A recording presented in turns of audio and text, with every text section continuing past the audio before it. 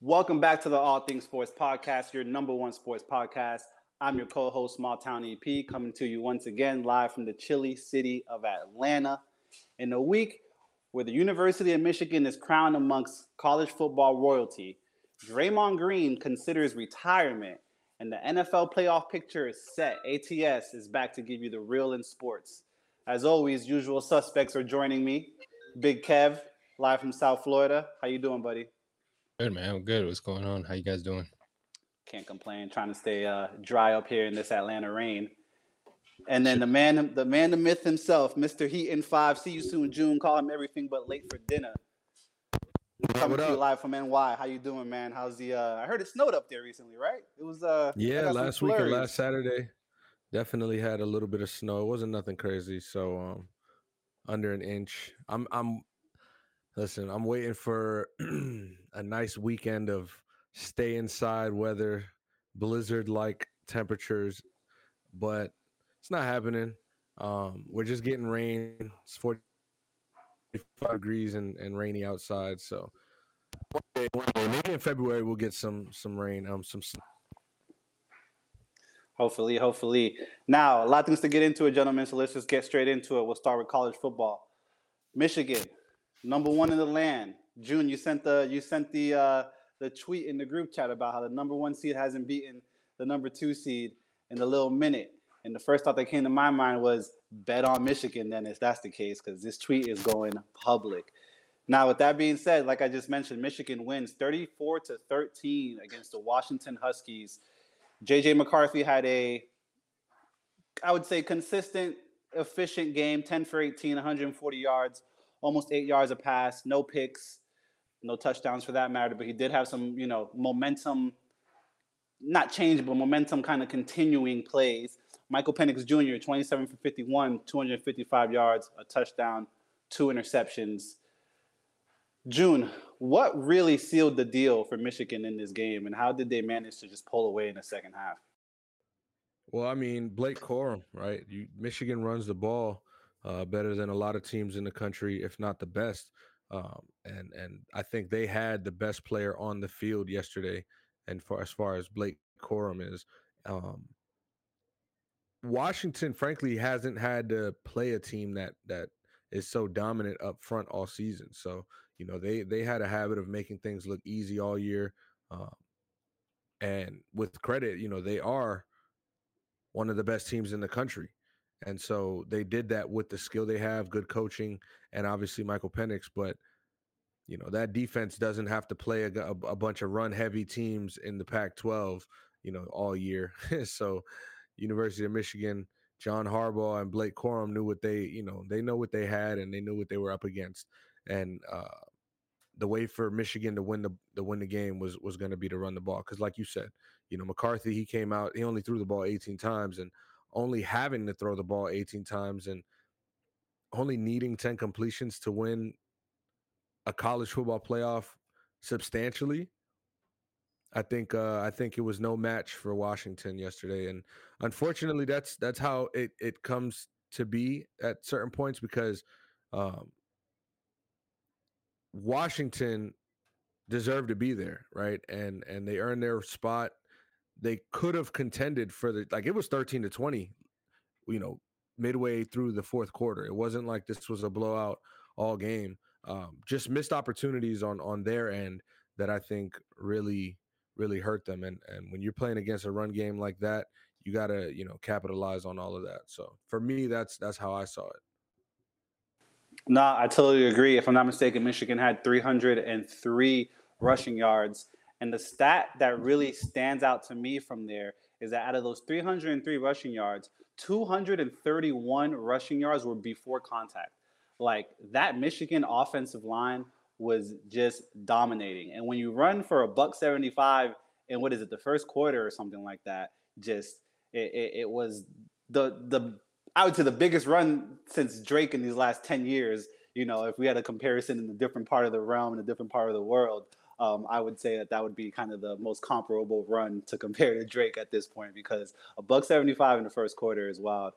Kev, you got any thoughts on this national championship game?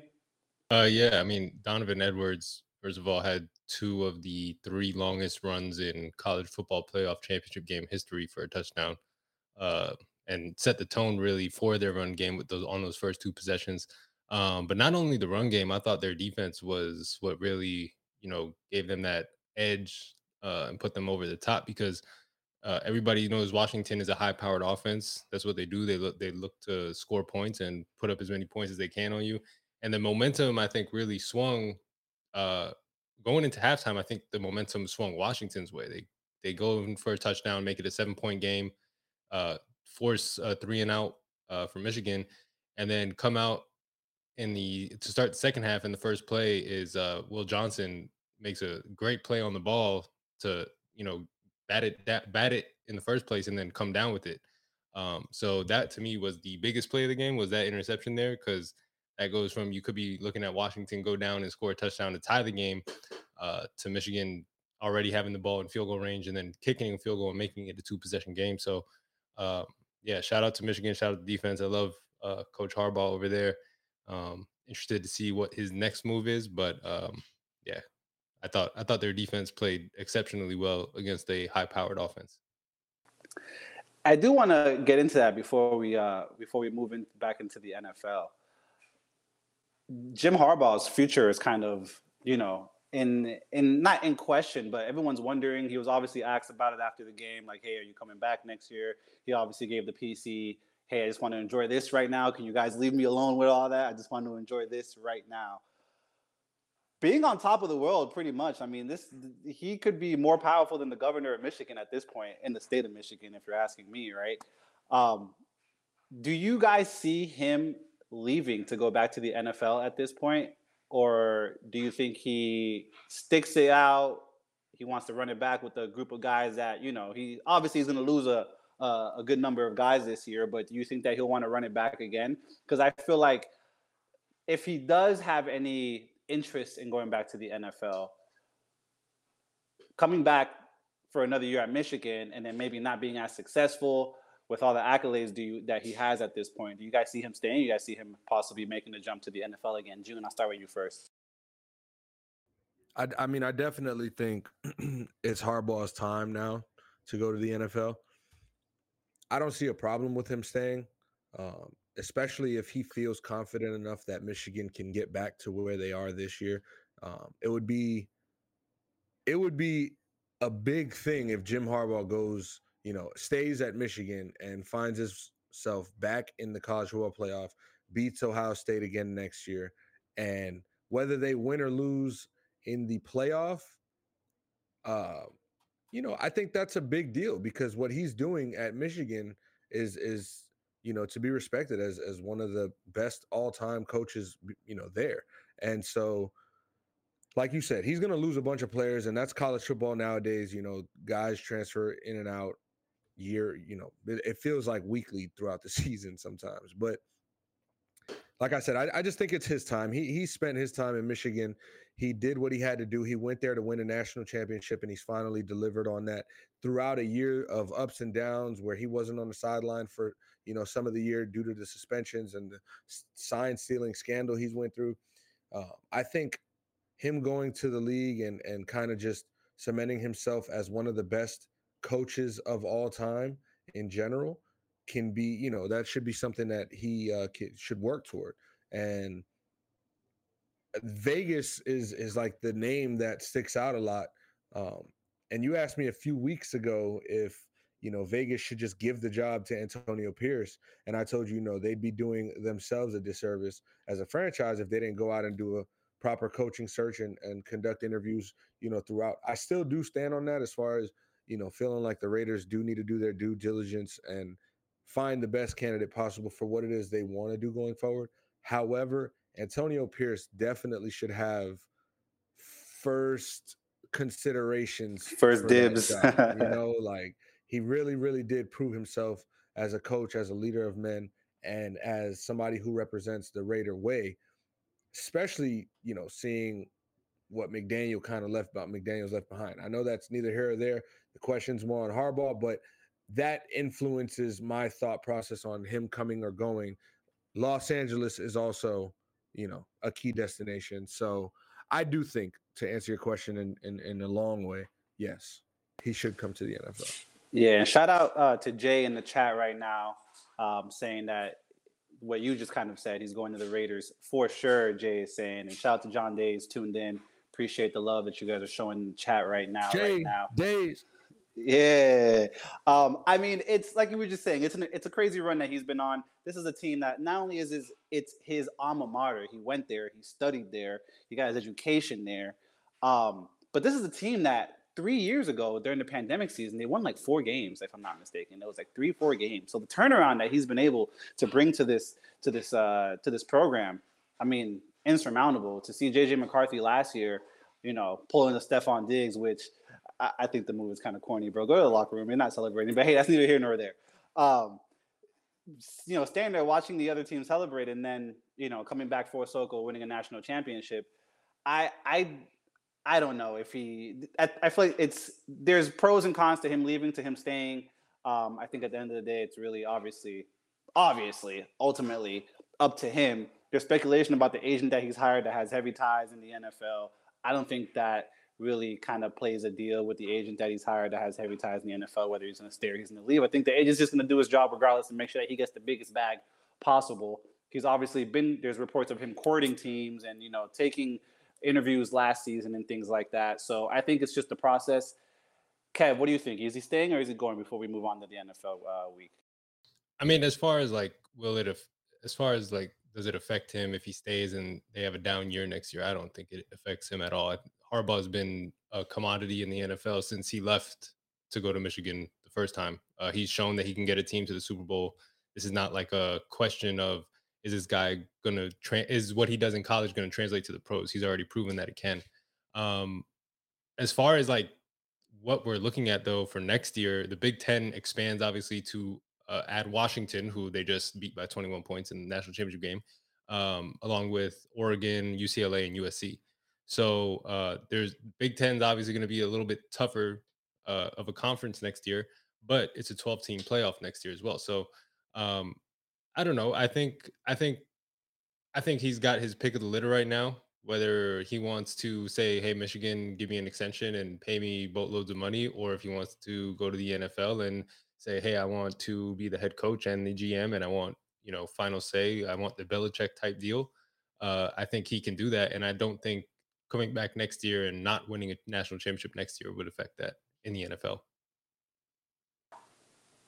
A lot of head coach openings right now, if I'm not mistaken, 4 or 5 with what I believe would be more to come at this point. But let's move on to the pigskin, as they say, the professional pigskin, not the college pigskin, right? And you know what? I want to start with those good old boys in Houston because June cut me off last week if I was making a point, and he went and he was talking his shit, which, hey, rightfully so, but I would probably do the same thing, even though I probably wouldn't. But, hey, I would probably do the same thing. And June, very short of guaranteed an Indianapolis win. And I think that Houston took that personal. CJ Stroud and the Houston Texans come out on top last game of the season, 23-19, to punch their ticket into the playoffs. June, what was the biggest deal breaker for you and the Colts in this game? I know it was a 4-point loss, but a loss is a loss and the win is a win. Talk to me, buddy. How you feeling? What did you see? What did you not see? What were you hoping to see outside of the win that would hopefully get you to the win? I got to let that one breathe. I got to let that out. Hold on, bro. Because honestly, man, Saturday night was up and down. I do remember cutting you off.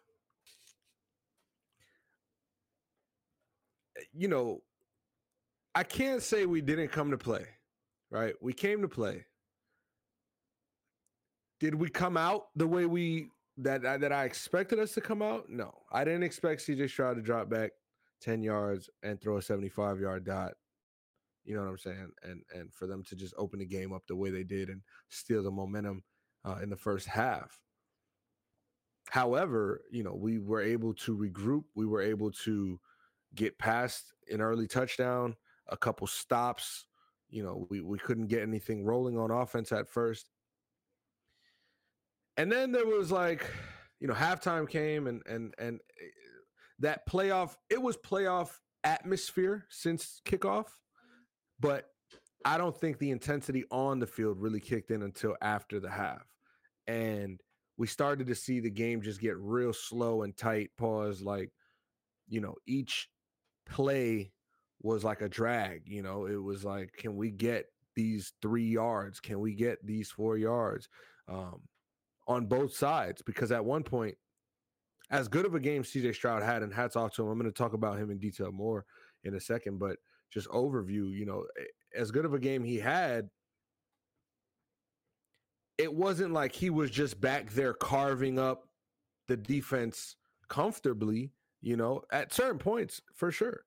But he had to make a lot of plays, and that's who he is. He's a playmaking quarterback. And so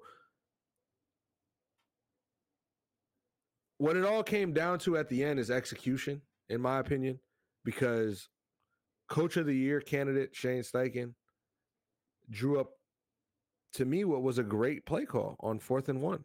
We've been in a situation on 4th and shorts during the regular season where we find ourselves going to a tight end, going to a back out of the backfield, doing some sort of RPO that doesn't necessarily include our starting running back. So although I understand the frustration is, Colts fans feel that Jonathan Taylor should be on the field for that play.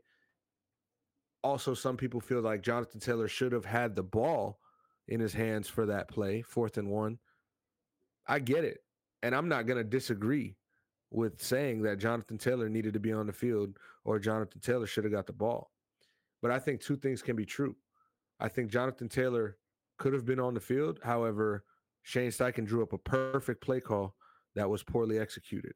And, we are the victim of having Gardner Minshew as our quarterback, and it's not an excuse. It's not anything to cop out, because we would have won with him, and I would have been rooting for him in his playoff game. But it's just clear as day that,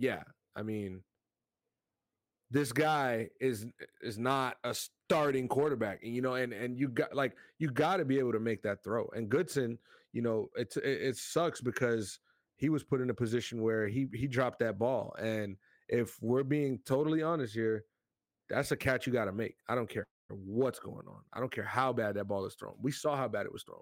You saw how bad it was thrown. Make the catch, because he said it in his post game. It touched his hands, and it didn't touch his fingertips. It touched his hands. So although I understand that it's a bad play or a tough play to make, you got to own that. And so Gardner Minshew gets just as much as the blame, because it's a 3-yard swing pass and poor execution. So it sucks. Credit to the Texans, CJ Stroud, and who is this? Noah Brown going off for almost 200 yards on the Colts and making it look easy is what really frustrated me. Gus Bradley, our defensive coordinator, a lot of Colts fans want him fired. Shane Steichen has already come and said, he hasn't said he's going to retain him, but he's used words like, I like continuity. I respect what Gus Bradley has going on. And so, that makes you think we'll probably keep the same coaching staff with maybe some minor tweaks here and there, but it seems like Gus Bradley's coming back. To that point, I just want to address how I feel about Gus Bradley being our DC. I respect Gus Bradley. I think he's a very good DC. I think that he can be stubborn and not make certain adjustments throughout games that could help us. But at the same time, this is a team that's depleted at the cornerback position. We're injured at the safety position. And so when your front seven is getting the job done for the most part of the year, it's tough when you got guys like Dallas Baker, Tony Brown, Jalen Jones rookie, Julius Brents rookie. These are the guys you need to make plays against elite quarterbacks week in and week out. And so, trying to work with what he has and also being a little stubborn in his ways versus switching it up at points and getting actual production from the defense. I think Coach Steichen basically wants to see what he can be at a full strength, defense and what kind of coordinator he'll be for the Colts. But again, credit to the Texans, man. They came out and played a hell of a game, and they deserve to be, the AFC South champions. It's just funny to me before Jacksonville will come up. And I could be looking at y'all with a whole different perspective. Like, we are the AFC South champions, and it came down to, just a few plays down the stretch. But Jacksonville, boy, we'll get there. Kev, what are your thoughts on Saturday night's game? Listen, I need to start keeping a board or a tally of how many things I call on the money, because I'm pretty sure I said that it would be a low scoring game that comes down to can Gardner Minshew do it, and I don't think he can. And we saw it happen. Like, he dropped back, easy pass. If you hit him, if you lead him, he probably catches that. But like you said, also at the same time, like, you got to catch that pass. Goodson, like, it hits him in the hands. He literally, that's one of those just hold X, secure catch. You know what I mean? Like, he didn't even need to turn up field. He had the first down if he catches the ball and just drops to the ground already. So, yeah, as bad of a throw that it was in that situation, because that's a very simple throw for a professional quarterback to make. You got it. The ball hits you in the hand. I always am a believer of, if the ball hits you in the hands, you got to catch the ball. But yeah, CJ Stroud came out, played a great game. Nico Collins, 195 yards. Yeah, I mean, it's kind of how I picture the game going. A kind of defensive back and forth. EJ Speed had a hell of a game for Indianapolis as well. So I think like June said, like, their front seven I think was phenomenal. Like, they bottled up Houston's run. Houston tried to get the run going all game. They didn't abandon it or anything. They just couldn't make anything work on the ground. And unfortunately gave up a couple too many big plays in the secondary. Yeah, I think that June hit it on the head. I mean, Indianapolis outgained Houston. You had more first downs than them. You had more time of possession than them. It just comes down to execution. And like Kev referenced, can the man at the helm get it done when it matters the most? I would say big shout out to Josh Downs. I mean, those 3 receptions that he had, I think, played a big role. 48 yards. I mean, it's a first down every time I touch the ball. Georgia native, by the way, out of Swaney, Georgia. I got some ties to him now that I live up here. And I mean, just CJ Stroud continuing to do what he does. 20 for 26, 2 touchdowns. Every time he throws the ball, it's a first down from what it looks like. Offensive Rookie of the Year. I mean, the train continues at this point. I do want to stay in this conference and I want to stay in this conference by noting that the Steelers win this weekend that just passed, and they get in only because they got some help from Tennessee frauds, who we said would probably finish the season as frauds, and they finished the season on top, even though, as June likes to say, Vrabel's a fired fuck at this point. We'll get into that in a little bit. Steelers win, and they get in because the Jags just kind of free fall towards the end of the season. They'll play Buffalo, which, I think they can come out on top, but we'll talk about that on Thursday. Steelers beat the Ravens twice this year. Obviously, one of the times, which was just this weekend, they didn't have any of the stars on the field. So, I mean, take it with a grain of salt. Both games were low-scoring games, 17-10. That Mike Tomlin defense just seemed to shine in both instances. Do we have faith in the Steelers as a wild card team at this point in the season, moving forward, playing Buffalo? And even, maybe even deeper into the playoffs, Kev. What do you think about the Steelers team right now?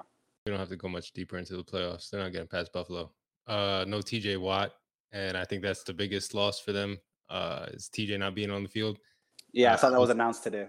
Yeah, I would say if TJ Watt was out there, it's a different story. They might have a shot, but yeah, without the best pass rusher in the league, or the best edge rusher in the league, at least, I don't see it happening. Yeah, I did see that announced earlier. I texted June yesterday. I said, hey, hot take. Steelers win in this first round. And then this morning I woke up and I saw that Watt is out. And I was like, fuck, that's definitely a ball breaker, as they say. Pause. June, How you feeling? Listen, I do not have any faith in the Steelers. That Mason team right Rudolph? there. No Mason Rudolph. No Christmas You spirit. know what? If Mason Rudolph has 100 haters, I'm one of them. If Mason Rudolph has 0 haters, I must have passed away. All right. If haters are a thing in the afterlife, he has one, and I get that. And it's like there's no specific reason for me to hate Mason Rudolph, but for the fact that he just looks punchable and plays like Mason Rudolph is that Oregon State? Who Oklahoma where State, did I believe. Oklahoma State. Oklahoma State. Yeah. Oklahoma State.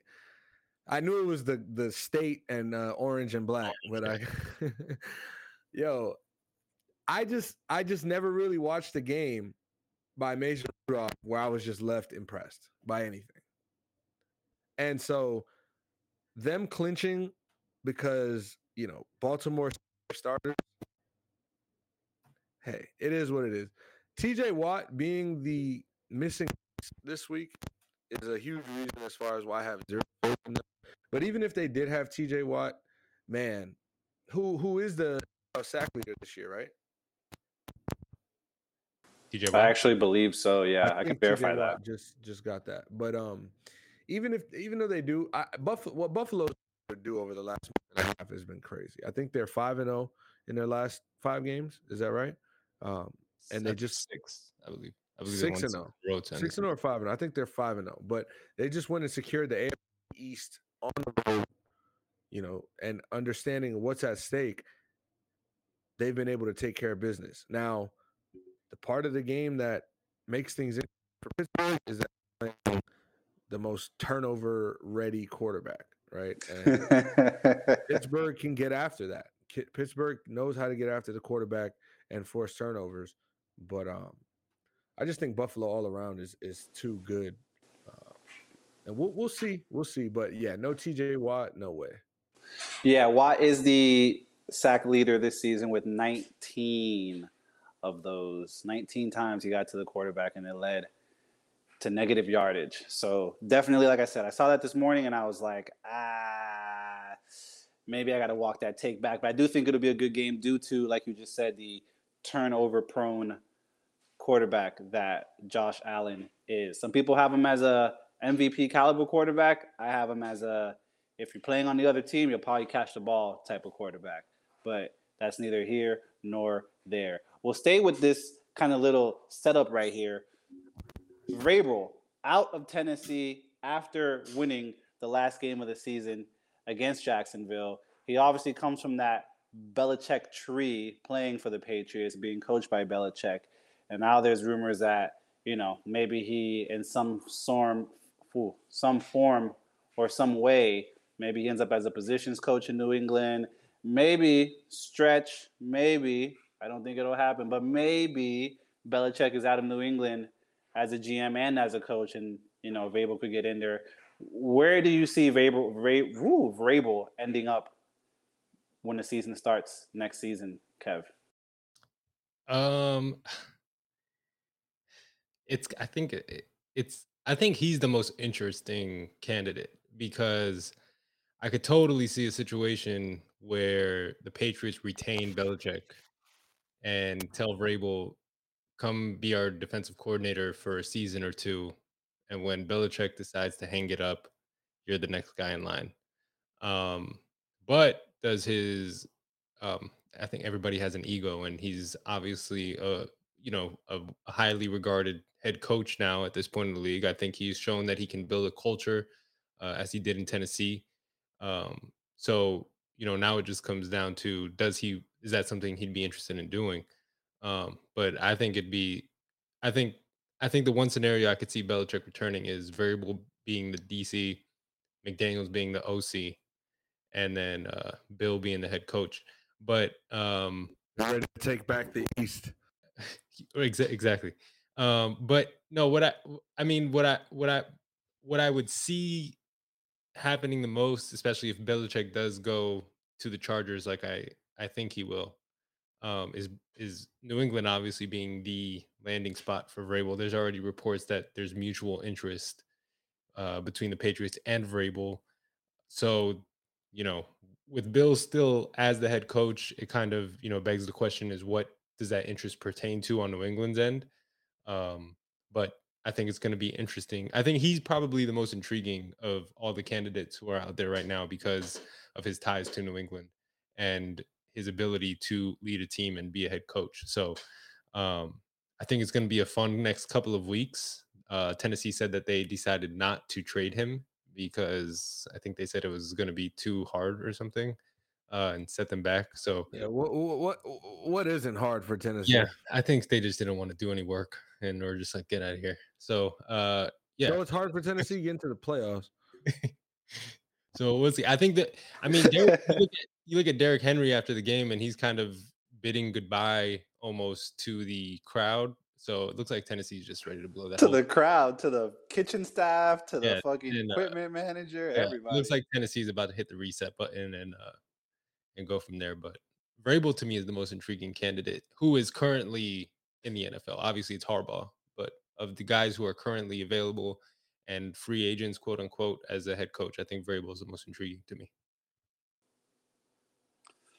Let's keep it in the AFC. The Dolphins hand Buffalo a division and the second seed in the AFC. I mean, literally hand it to them. They lose 2 out of their last 3. Shout out to the group chat. I did win some money on that bet. Yay, yay.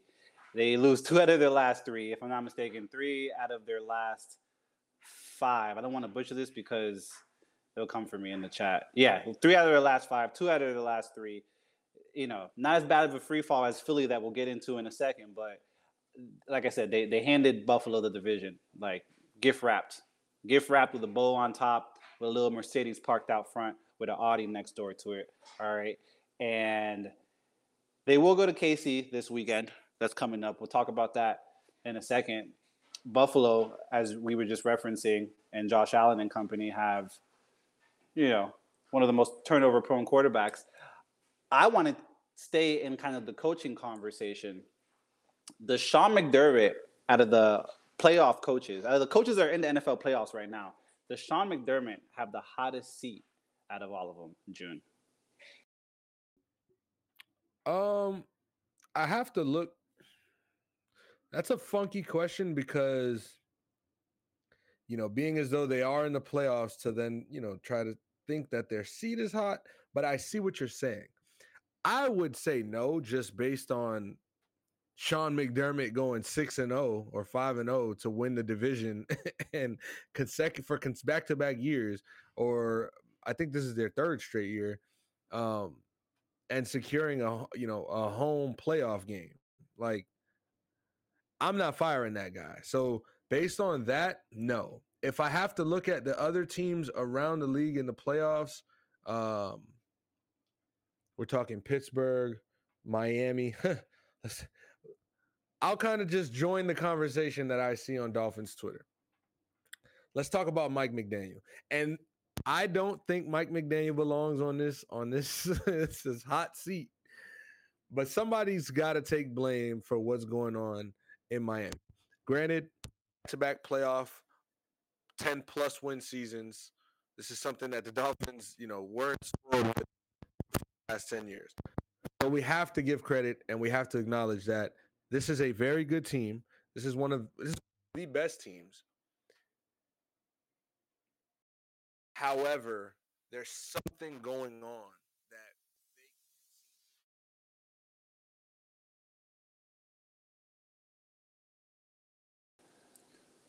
we seem to have lost June there for a second. Apologies to the viewers. A couple people in the chat were talking about it. I don't know, June, if you can hear me. We don't have you right now. I hear you. You don't have me? Okay, you're back. Keep going. All right. Sorry about that, guys. So something has to get figured out in Miami because they're having all of this success, but they're unable to beat is what it comes down to. And it's not a talent thing. Put a lot of blame on Tua Tagovailoa for making poor decisions or not being able to complete games. But the Mike McDaniel abandoning the run conversation appears up too. And so Um, I just want to throw his name out there, and I think that if there was a hot seat for coaches that are in the playoff, I think Mike McDaniel is more suited for that seat than Sean McDermott. I think Sean McDermott has proven himself as a successful coach in this league. Clearly, hasn't been able to get over the hump and get to the conference championship and Super Bowl. But in terms of regular season success and being able to, beat the best teams in your division or sweep them, they've been able to do that. That's just my answer. Kev? Um, I think if you go one and done, it's hard to justify bringing him back, right? Because you've had how many years now where you've been almost there and just can't get over that hump. Like you just said about the Dolphins, about getting over the hump.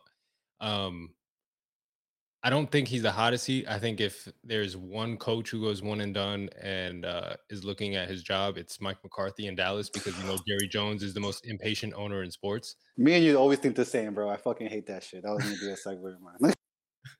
So I think McCarthy going up against his old team in Green Bay. I think if he drops that game, I don't think he's back next year. And a red hot Jordan Love at that. I think they're playing in Dallas though, right? They're in Dallas. Yeah. They're playing. Yeah. They're playing in Dallas. If I can just touch on what June was mentioning, pause. If I can just, expand Hey, on. you know the meme of the kid on the bus and he's crying and he's looking out the window? Yeah. It's like, if I can just touch on pause.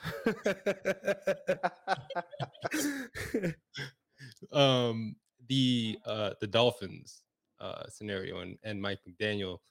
I don't think he's the issue. Like that offense was the best offense in football for a reason, and it's because of Mike McDaniel. There's a guy that I don't know, I've only been saying it for a while, just mark it down as something else I was right about. But when he played winning teams this year, he had 7 touchdowns to 6 interceptions. And that's just not gonna get it done when you're TT, do you love me? when it's not going to get it done when you're playing the better teams in the league.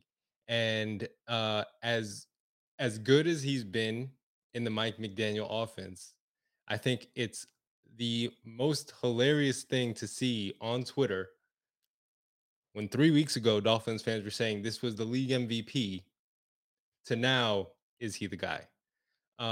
Because I mean we saw it in back-to-back weeks. He played the top 2 seeds in the AFC and he shit the bed. I mean, for lack of a better term, he shit the bed. And you can't have a quarterback back there who shits the bed. We just saw CJ Stroud go into what he said was the loudest football environment that he's been in his career and get a win. And that's a rookie. So that's what you're All looking right, not for in too those. much. That's what you look for in those big games from your quarterback. And to this point, Tua hasn't provided that for the Dolphins. Now, he could definitely turn that narrative around on Saturday night if he goes into Kansas City in what's supposed to be treacherous conditions as far as the weather. If he can go in there and pull out a win and get them back on track, then we're talking about a different story. As far as like abandoning the run, you don't have the league leader in touchdowns in the backfield the last 2 weeks, so not having Mostert obviously hurts. I think you can only go to Achane so often because of the type of back he is.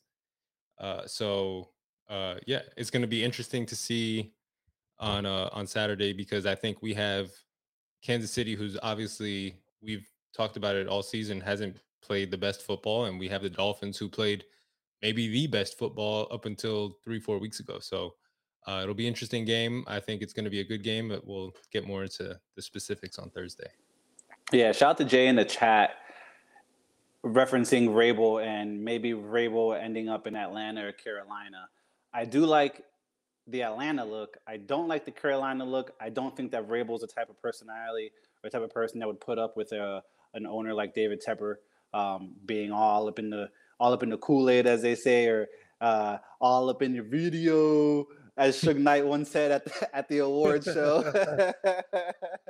You know what I mean? wanting to call plays when you're an owner and things like that. So I don't see Vrabel putting up with a personality like David Tepper, but I could see him in Atlanta, making use of Kyle Pitts and Bijan Robinson and the talent that's down here right now. So I could see Vrabel in Atlanta. I don't know how what kind of incentives they would give him to come to Georgia and to coach out of the Mercedes-Benz Stadium, but I think Atlanta would be a much more efficient look than Carolina, in my opinion, anyway. Shout out to Jay for the comment, and we're gonna get to these other ones too. AJ said, shout out to AJ. AJ said Dolphins 24, Chiefs 17. Obviously a Dolphins fan there, so.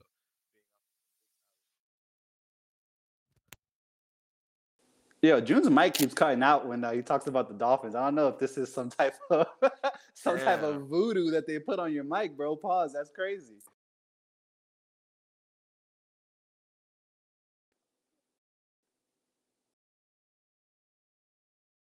Yeah, we apologize to the listeners right now. We're having some technical difficulties with June's sound right now.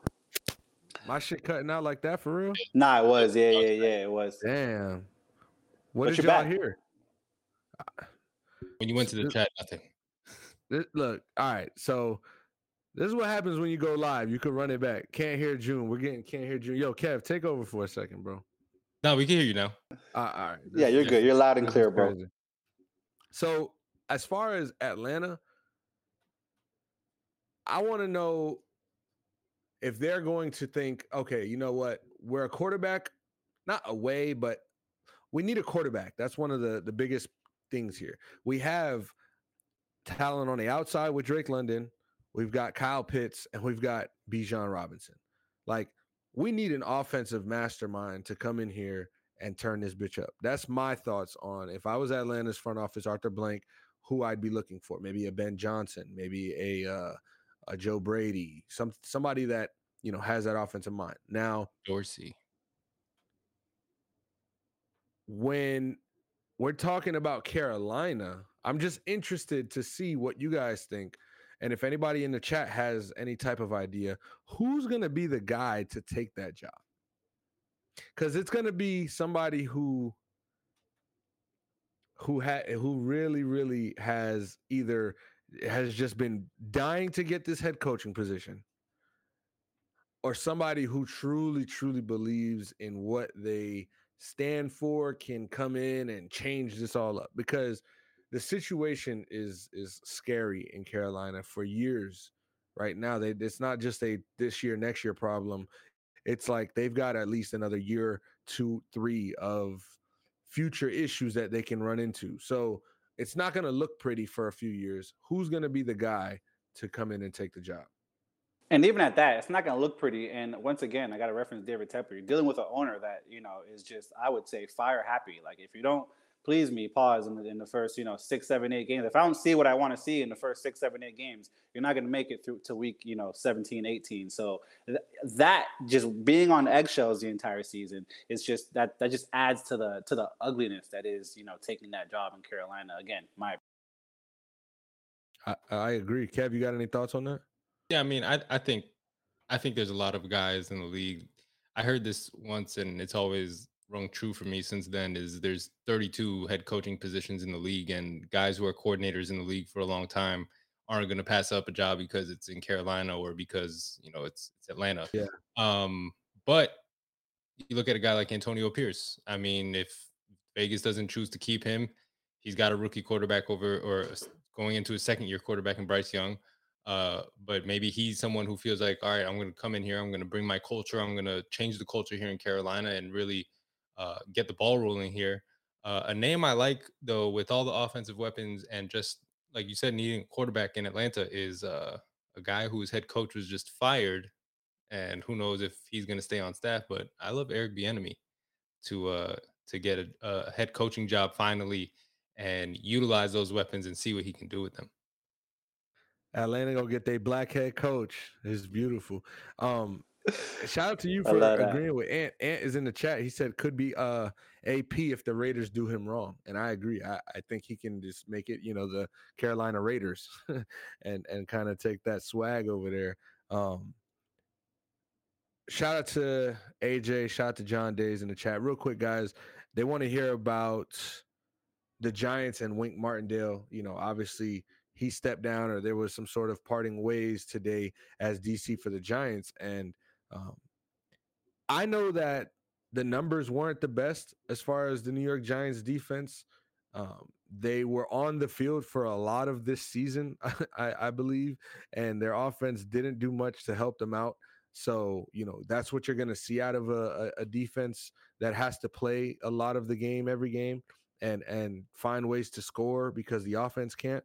Um, so I'm not going to put those numbers based on this year on Wink Martindale. I think Wink Martindale is a guy who can win over a locker room, who has all the guys' respect, and who knows what he's doing. Now, does that mean he's the guy for the job? Does that mean he's still one of the better defensive coordinators in the league? No. But he can prove that in the near future. And I think that that'll ultimately be better for him as far as situationally, because in New York they've got a lot to figure out, and it's crazy because they have a lot of talent over there on offense and on defense. And on defense they got some guys. They got Dexter Lawrence. They've signed Bobby Okereke. Adoree Jackson's not too bad, and they also have Xavier McKinney. So, and Isaiah Simmons. There's a lot of talent to work with, but offensively, and now with Coach Dable kind of going through that sophomore slump, it's just a lot of uncertainty. So, yeah, I would like to see Wink Martindale, DCing another team and having success. Kev? Yeah, I mean, the Giants are a mess at this point. I mean, you just paid Daniel Jones all that money and got what you got from him this year. So yeah, it's a tough situation there, especially for Daboll, to see what he plans on doing on offense. He's obviously the offensive guy in that locker room. So uh interested to see what his plan is going forward with Daniel Jones, or if he plans on moving forward with Daniel Jones, or what they plan on doing with him this offseason. I would imagine you have to move forward with Daniel Jones after the contract you gave him, at least for one more year, and see if it works. But coaching staffs don't really have all that much time to make things work like that. So um, that offense looked 10, 50, 100 times better with Tyrod Taylor. I'll tell you that. When Tyrod Taylor was back there. So maybe you just need a competent quarterback back there. And maybe Daniel Jones got the money and decided, I got what I need. Ran off on the plug. So I'm interested to see where they go on offense. And obviously, like you said, the talent is there on both sides of the ball. I thought they would win the East this year. That's one of the things I was actually wrong about. So it's a rare thing for me to be that wrong about things. So Hey, since we're talking about who's wrong and right about certain things, I believe now that it's week 18 and I can finally just close the chapter on this NFL season, I told you guys that the Ravens were going to have a top 3 defense and a top 5 offense. And they had an offense, a rush offense, and they had the 6th best total offense. They finished with the number 1 total defense. So shout out to them boys, because I just thought with the way the roster was currently constructed, the draft picks, what they did in the offseason, bringing Odell Beckham, getting a little extra help there. After everything that we remember how this summer went, right? Lamar Jackson was set to be a free agent and nobody wanted him. And he's going to be the MVP in February. It's pretty crazy. I have a photo on my phone I was looking at the other day, and it's the Colts jersey photoshopped onto Lamar Jackson. And it's like, of course, I love Anthony Richardson, but man, I would love for Lamar Jackson to be the quarterback for my team. So shout out to Lamar Jackson and the Ravens, what they've been able to do, finishing as the best team in the league. In my opinion, I think they are the team to beat going into the playoffs. If you want to argue San Francisco, that's fair, but the Ravens understood the assignment in 2023 so far. Let's see if the playoffs, they find that success as well. EP, keep us going. Yeah, since we're talking about wrong or right, early on in the year, we had an episode we wanted to give out some early hot takes. And I said, hey, early hot take. This is like week 1 or week 2. I said, hey, the Bengals aren't going to make the playoffs. And would you look at that? Would you look at that? The Bengals aren't in the playoffs. Fuck Cincinnati. Twitter can come for me all they want. However it works out, it's not going to work out for them. That's what you're saying? And you know what? I said on Twitter, and I'm standing on it on the pod. I don't think they're going to make the playoffs next year either. But I digress. Speaking of the Giants, they did finish the season with a win, like Kev was just referencing. Tyrod Taylor and company with hey, Tommy DeVito did go 2 for 2 in that game. You know, I don't want to overlook his 2 attempts and 2 completions. The name of the game is ratios, and that's 100%. I give it to him. But neither here nor there. I digress. They did finish the season on the win, 27-10 against the Philadelphia Eagles, who they just lost to a couple weeks prior. The Eagles, man, 1-5 in their last 6 games, free falling their way into the playoffs. Kev, do we have faith that the Eagles can make another Super Bowl run, or have they peaked at this point?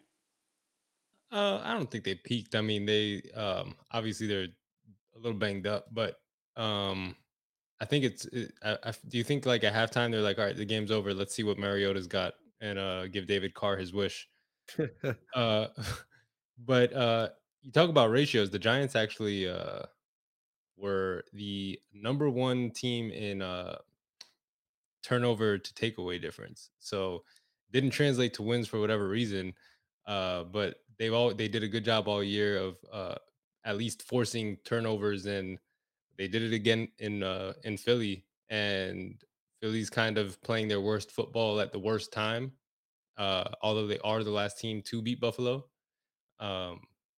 It's been a weird season for them. They like the talent is all there from last year. Nothing's really changed much. If anything, I think they've gotten better as far as their roster is concerned. You add defensive rookie of the year Jalen Carter. You add DeAndre Swift in the backfield. So I think looking at their roster from last year to this year, I think their roster is improved, but something just isn't working at the moment there. And whether it's Jalen Hurts and them trying to keep him in the pocket more, or them just not running the ball as much as we're used to seeing them run the ball, there's some sort of disconnect going on, because it's a talented team that probably should have won the NFC East if they didn't, go on this collapse at the end of the year. Fair. June, have the Eagles peaked? Do we see them in another Super Bowl run? Kev's point, kind of worst time of the year. I don't know that it's the worst time of the year. This might be the low key the best time of the year, because they did, go 1-5 and they let the division slip out of their hands. Which I always say this until it changes. The NFC East is a revolving door of winnings, of champions, and there's no one winner in that division year in and year out. So we saw this coming. However, 1-5 is most certainly alarming. They didn't have to win last week. This past week. They're playing Tampa Bay on the road in the first round in the wild card.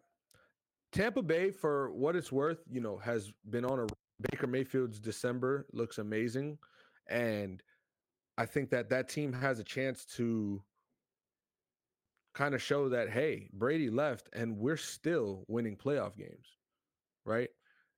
When Brady was here, first of all, this is a revenge game for the Eagles if they needed any other motivation, because when Brady was in Tampa and the Eagles were just kind of like 1 year away, Brady did that to Philly in the first round. I remember that. Now, here's the get back. And the whole thing about it is we just got to win tomorrow, or we just got to win this week. We just got to win this week. The Eagles, guess what? 1-5, 10-1 means nothing. Means nothing. Because, not to say it means nothing, wholeheartedly, they got to this point and it got them a wild card spot. Great. But from now on, it's 0-0.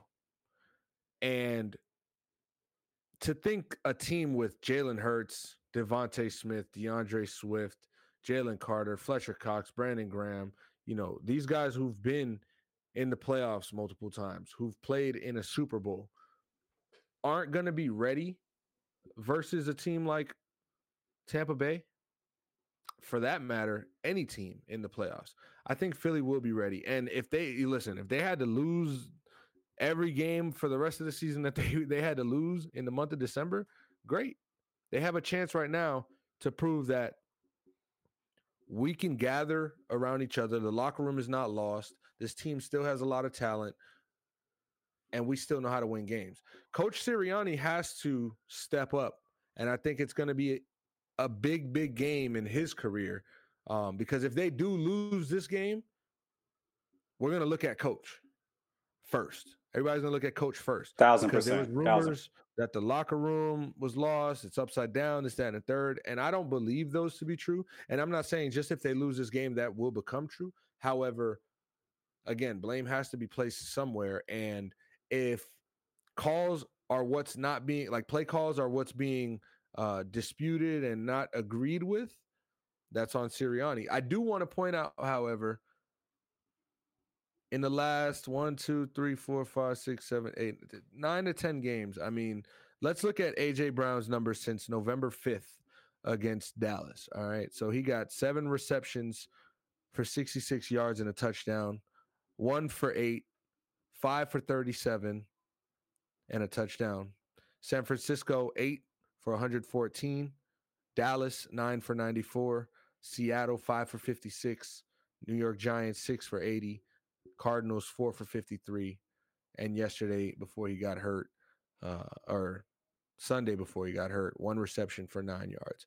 I mean, the lack of production just speaks for itself. This is a guy who was averaging over 105 yards a game, 110 yards a game for a good 6 to 7 weeks, and just totally, got figured out. I want to say, because I don't think it was a thing of Jalen Hurts not wanting to give him opportunity. I don't think it was a thing of play calls not being drawn up his way. I think it was teams figured out how to stop A.J. Brown, and it worked. A.J. Brown, I think the Eagles go as far as A.J. Brown can take them offensively. And if he's not going to be healthy, then that's going to be very, very crucial for the playoffs. But I do think they'll take care of Tampa Bay nonetheless. Worth noting is that these teams did meet in week 3 in Tampa Bay. Eagles obviously won because they, were on a winning streak earlier on in the season. 25-11, they did outgain Tampa Bay to a tune of 472 to 174. Each team had 2 turnovers. Philly had 27 first downs to Tampa Bay's 12 first downs. Obviously, both these teams have done 180s since then. I would say Tampa Bay's done a 180 and Philly's done a 180. So it's going to be a good first round. We'll talk more about that on Thursday's episode. We'll stay in the NFC South. Last game that we'll talk about this week, and that just happened, the Saints game. And we all know what we're going to talk about, so let's talk about it. Victory formation was called by Dennis Allen, and in true Jameis Winston form, he says, fuck that shit. We're giving Jamal Williams his first touchdown of the season, his only touchdown of the season. 1 yard out on the 1 yard line. Are you standing behind Jameis on this, Kev, or are you on the Shannon Sharp side that said, cut Jameis immediately? Listen, I mean, if the offense was for it, I mean, what are you gonna do? The game didn't matter. You're both out of the playoffs. Let Jamal Williams get his touchdown. He led the league last year in touchdowns and had to wait until the final second of week 18 to get his first one. It doesn't bother me one way or the other. Like, they got I think Jameis actually said this. He was like, we got an interception down to the 1. So if they scored on the interception, would it still have been disrespectful? And it's like, yeah, bro. Like, I mean, the only thing I would say is they lined up a victory formation and then ran a play. Like, that was the only thing that I think was the like negative side of it. Like if you're gonna make the other team think you're just taking a knee and then you run the ball, that's a little, over the top. But um it is what it is. I thought the best thing to come out of that game was the I don't know if it was Dennis Allen who was wearing black Air Forces, but somebody on the Saints sideline was wearing black Air Forces, which went along with the Falcons schedule release where they put black Air Forces for the two Saints games, saying that basically they were going to run in and Oh man. take their shit. So, and then the Saints shout out to their social media for posting the picture of just whoever it was wearing the black Air Forces. That was my biggest takeaway from that game was the black Air Forces. I definitely share the sentiment of, hey, if we scored on the pick, what would have been the difference, right? I did think that the coach meetup was very amusing, and then you have Atlanta's DC just casually walking by and saying "bitch ass motherfucker." That was hilarious because the microphone caught that too. June, was it disrespectful or is it is what it is type of situation? Well, it is disrespectful. It is. I mean, I'm not gonna say it's not. Do I agree with it? Yeah, I agree with the players getting together, like Kev said, to kind of get one for their guy and celebrate him it's kind of bigger than the moment is bigger than like that specific moment in the game.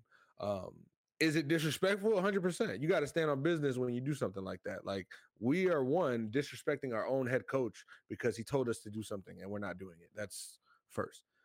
Second, we're disrespecting the team lined up across from us. Now, whether that matters to me or not, it doesn't. I'm not the type of person that when I see a team do a fast break layup, it's like, oh, classless, just get them out of the game.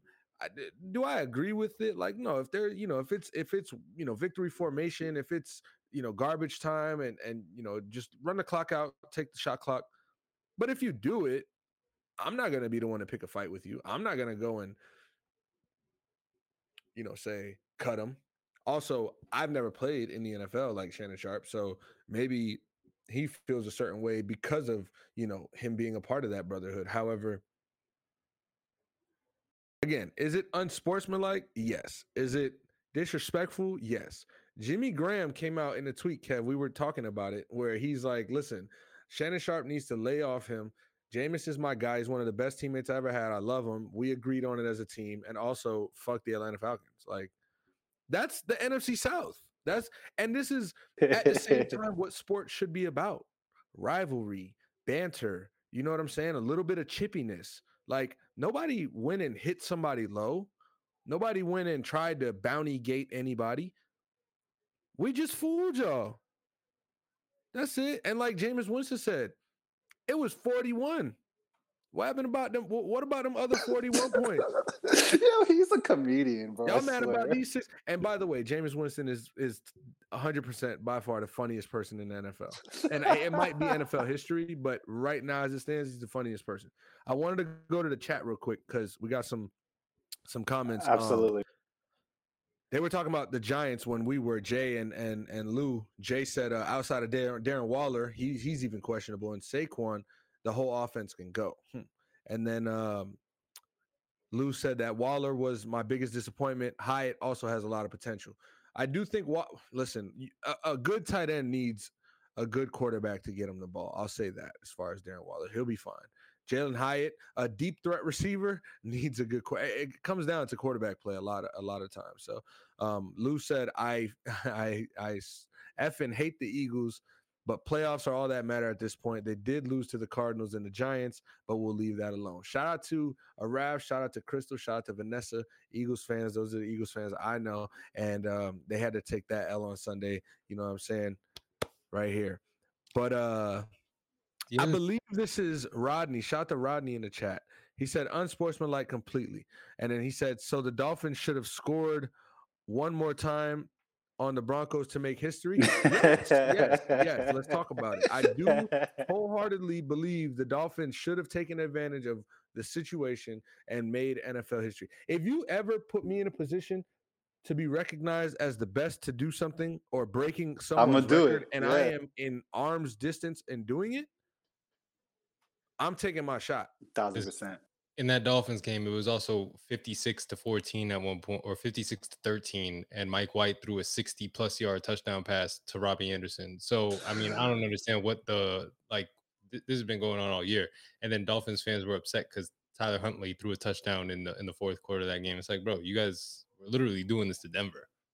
Yo, big Yeah, shout out to Robbie Anderson, Broward County boy, South Facts. Plant, I South Plant just, my alumni. thing is like, okay, I can understand something being unsportsmanlike, but I feel like unsportsmanlike in certain contexts is a part of the game.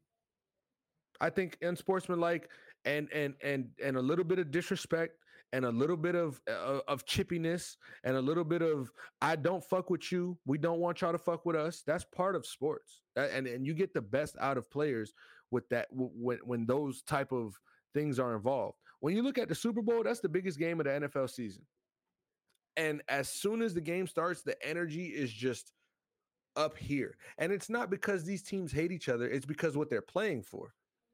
But when you take a rivalry game like Red Sox Yankees or FSU, or in the NFL, we can go with maybe KC or Dolphins Jets, something like that. Like, Or Duke, there's Carolina. always some sort of pregame, you know what I'm saying? Shit talk on the field where it's just a different vibe.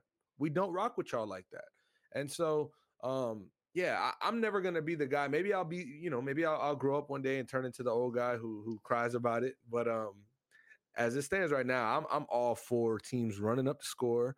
I'm all for, like, we are professionals. Y'all get paid millions of dollars, and y'all talk about integrity. When we talk about integrity to me, non-cheating, I think cheating, like sign stealing, like banging on a trash can to win a World Series. God damn it, that's ruining the game. Fucking That's trash taking away, throws. that's showing lack of integrity. But whooping your ass for 60 minutes while the clock's still running, well, that's all within the rules, my bro.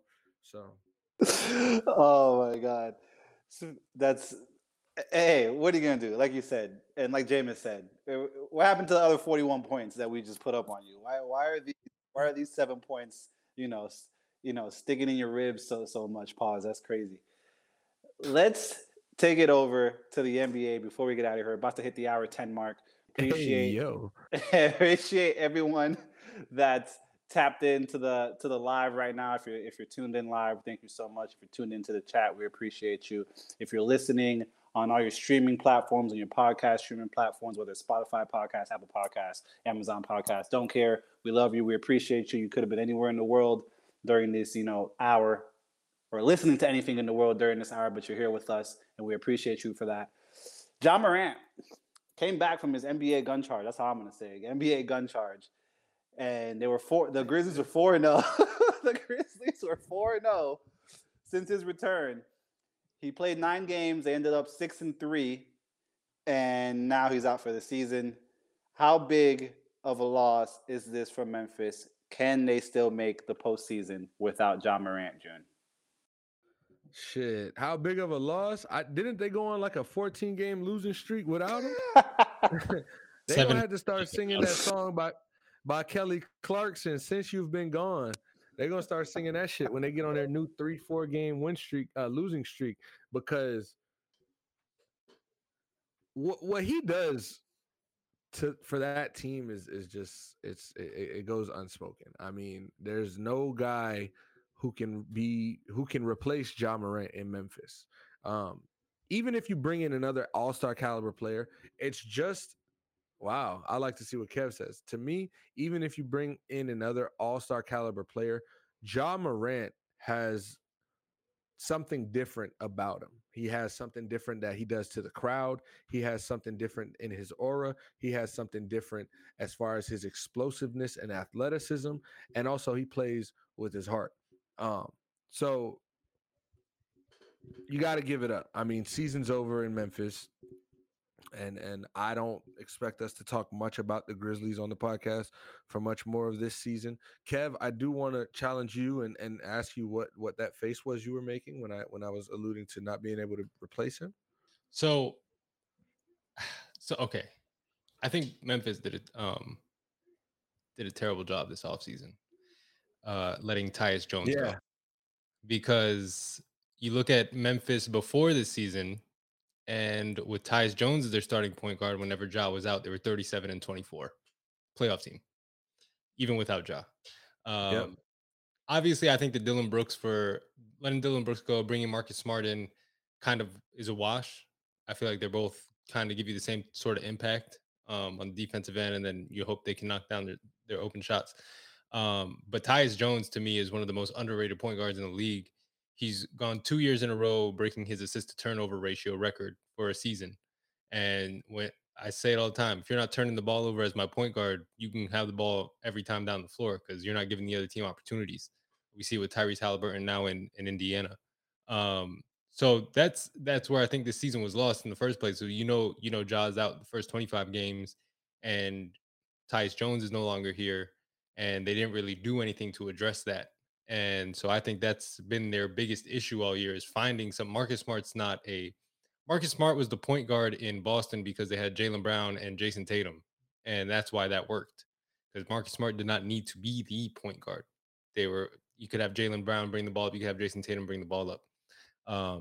But he's not a guy that is going to come in and take the place of Ja Morant. So I think that's where they messed up before the season even got started. And no, but to answer the question, no, there's no shot that they're making the playoffs. Only one man can change the Grizzlies, and his name is Tyus Jones, and he went to Duke. Hey man, something about those Duke players that just do something for an Come NBA on, franchise. man. Exactly. Speaking of Duke player, thank you, Coach K. I've always wanted. Yeah, thank you, Coach K, for everything you did. We miss you.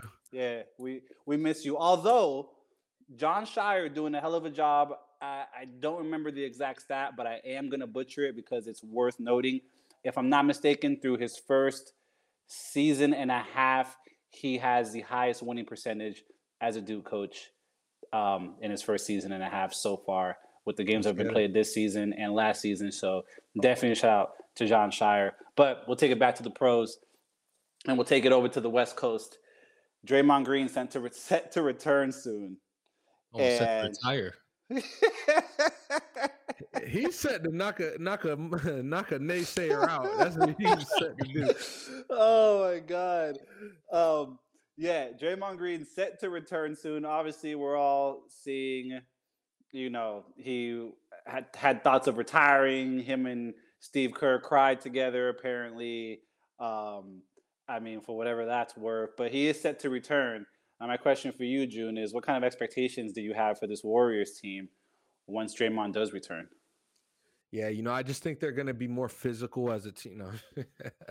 I just want to backtrack before we even talk about on-court, Golden State going forward, and what I expect from them. Draymond Green told us a few things. He told us that he sat down with Steve Kerr and they cried it out. He said that he spoke with Adam Silver and he told him he was going to retire, and Adam Silver talked him out of it. And then he goes at Stephen A. Smith he misquotes Stephen A. Smith and then goes at him and says he disagrees with him because Stephen A. Smith said that Steph Curry is not really a vocal leader, which we don't know him to be one. Draymond Green took that and said Steve Kerr called Steph Curry a bad leader. And I know there's this whole new media thing with Draymond Green or whatever the case is. And I'm not here to poke fun at or anything, but Draymond Green should just focus on basketball right now, in my opinion. And I'm not here to shut up and dribble him. I'm not saying he doesn't deserve to be on a podcast. I actually am entertained with some of the videos that come out of that. I like watching him on the floor. However, things have just gotten so out of hand that he had to go to rehab. He had to go to counseling. He had to go take time away from the game to hopefully avoid further conflict. And so now that he's back, I don't think he needs to be focusing on anything but the main thing, which is trying to win another championship in Golden State. Whether you guys see it as possible or not, I think that's their main goal. And we saw when he left, they started to find some success, and they haven't been playing the most consistent good basketball. However, if he understands that he just needs to fall in line and do what it do, they will be better, because they are, in my opinion, a better team with Draymond Green. But he has to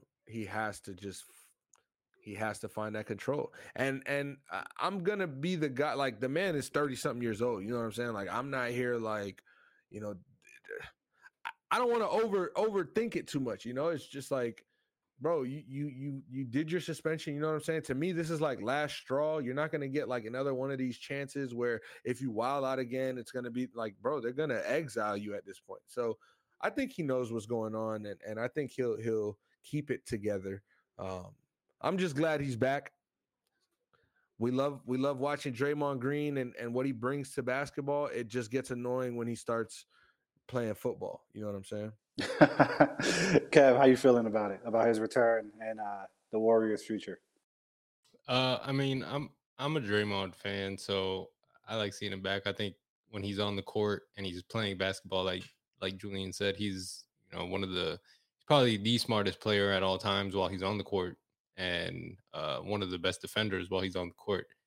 And he brings so much to Golden State on offense, not even just in the half court, but in transition. The way he can handle the ball and the way he knows where his guys are going to be.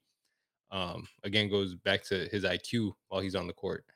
As far as them making the playoffs, those last 3 spots in the West, it's going to be a gauntlet between the Lakers, the Rockets, the Suns, and the Warriors. And any one of the, I mean, maybe not anyone, but like Phoenix, the Lakers, the Warriors, I think those 3 teams can really just find something and run with it. Like, those 3 teams have the ability to run off 7, 8, 9, 10 game win streak and jump back up to out of the play-in picture and into that 5, 6 seed talk. But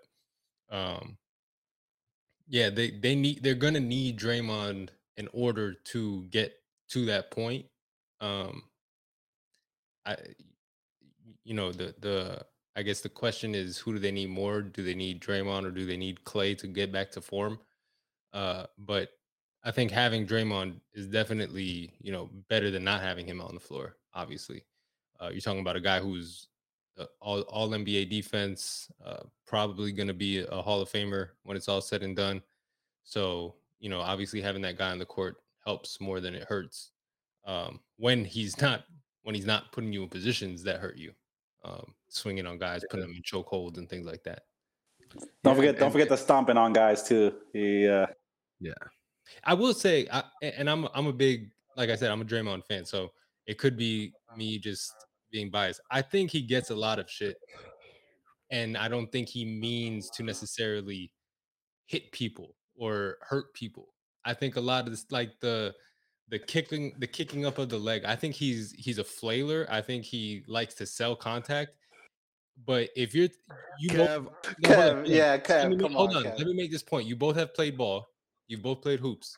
Would you be able to, not looking at a guy, throw your leg up and kick him in the nuts? Because that quickly, in that fashion, Kev, I don't think I could. Kev, I'll give you the next 3 finishing moves that you got. He has a minute and a half highlight reel of odd plays, and I'm not here to. I'm not the listen. I'm just saying, much like he's had a lot of time to reflect while he was off, we had a lot of time to reflect and put a lot of highlights together and see what the fuck has really gone on over the past 8 years, and it's just kind of crazy. I'll still say the Sabonis thing. If Sabonis isn't grabbing his leg, you don't step on his chest. Fair, and but the Marcus Smart went here, and then there's definitely it's a lot. 100%. Like, the backhand to me was egregious. Like, that was like, Kev, if I pull your right shoulder, you're not gonna turn to the left. Like this last one was probably the worst. I could see why he choked Gobert, because that's been like probably stewing in him for years. Like the Cleveland, that was my biggest thing. The finals, the reason they suspended him was for that leg. Well, that was because they've let it slide already, and that was like, all right, we gotta get him going because Steven Adams didn't get kicked in the dick on accident. All right, I mean, yeah, but neither here nor there. Look. What's the Men in Black? We've erased that from our minds. We got fresh start Draymond pulling up within the next 10 days or so, and I hope that he can come back a better player and a better teammate from this. I do want to acknowledge the chat. Rodney said, haha, Lou thinks I didn't see that. He just posted in the chat that it was accidental and he deleted it. Message deleted. That's crazy. But Rodney said Golden State was never a leader type of team in my views. And I could see what he's saying. There's not that one guy on Golden State who you look toward. To me, I think during the championship run, it was probably Andre Iguodala, right? Like that was probably the guy who was vocal, maybe not so vocal as far as like a Marcus Smart, huh? I think Draymond too. And Draymond is definitely has some leadership qualities and has played a leadership role throughout the years. A good point that Stephen A. Smith made about Draymond is that he was just trying to say, first of all, Draymond, I didn't say Steph Curry is a bad leader. I said he's not a vocal leader. But he also made the point that if Draymond was LeBron's teammate, or if this happened, what Draymond's doing with any of LeBron's teammates, the media would be getting on LeBron's ass. Like, it would be no question that LeBron would be questioned Talk to your boy. as much as the person that is committing these flagrants or getting kicked out of games. And, obviously LeBron's magnitude is further than anybody's, but at the same time, LeBron and Steph Curry have a lot of similarity as far as being the best player on their team, being a champion on their team, and being the guy that everybody kind of looks towards when it comes to talking about winning. So there's a fair point that they did. And then Lou said he's a tweeter and deleter. Hey, I am too. I post on Instagram and I delete it. I tweet and I delete it sometimes. And he also said, before we get out of here, I want to hear June say something nice about the Knicks. His head's going to explode. So I don't have anything nice to say about the Knicks. What I will say is a fact. I will say is they are 4-0 since the OG Anunoby trade. And I do believe that they go and make that 5-0 tonight against the Trailblazers at home. I got into a couple little arguments on Twitter because there was a discourse between 6'1" Jalen Brunson and 6'1" Donovan Mitchell and maybe the difference between them. I just tried to point out that one jumps out the gym like Dwayne Wade, the other plays under the rim. I didn't say one is better than the other at that moment. I do have my thoughts on who is. Go ahead, Kev. No, I just want to dispel a myth because I think this is everybody. I heard this when I was young, and then I realized when I was older, this is not true. Your wingspan is not the same as your height. And Donovan Mitchell has a 6'10" wingspan. So there's your difference. Donovan Mitchell can disrupt you on defense. Donovan Mitchell can disrupt passing lanes. He can do a lot more for you than Jalen Brunson, who has a 6'4" wingspan. He's got a whole half foot in wingspan on Jalen Brunson. And that's why Donovan Mitchell is an elite defender who can guard the 1 through, I would say the 1 and 2 comfortably. A 3, you're kind of stretching it, but at the same time, there are some 3s that Donovan Mitchell can guard. Jalen Brunson is going to have a lot of trouble even with some 2 guards because of lack of wingspan and his size. Slick hate, just what I expected. I showed love. Listen, bro, I said y'all 4-0. I think y'all go 5-0 tonight. But there is discourse, man, and for me, just to think that Jalen Brunson all over is better than Donovan Mitchell is a crazy thought. But go ahead. Ladies and gentlemen, boys and girls, children of all ages. Usually this is a Monday episode. Due to some travels that I had this weekend, it turned into a Tuesday episode. We appreciate you so much for tuning in live. Again, if you are listening on your streaming platforms, thank you so much. Could have been anywhere in the world, but you're here with us. We'll be back Thursday to talk wildcard weekend preview, all the matchups. I know one of the comments in the chat said we want to talk about all the coaching openings. We'll talk more about that on Thursday as well. We'll fit that into the pod. So tune into that. We'll see you guys on Thursday. Thank you. My name is Small Town EP. I was joined by your host, See You Soon June, and guest for the day, typical guest, Big Kev. We'll see you guys on Thursday. Thank you so much.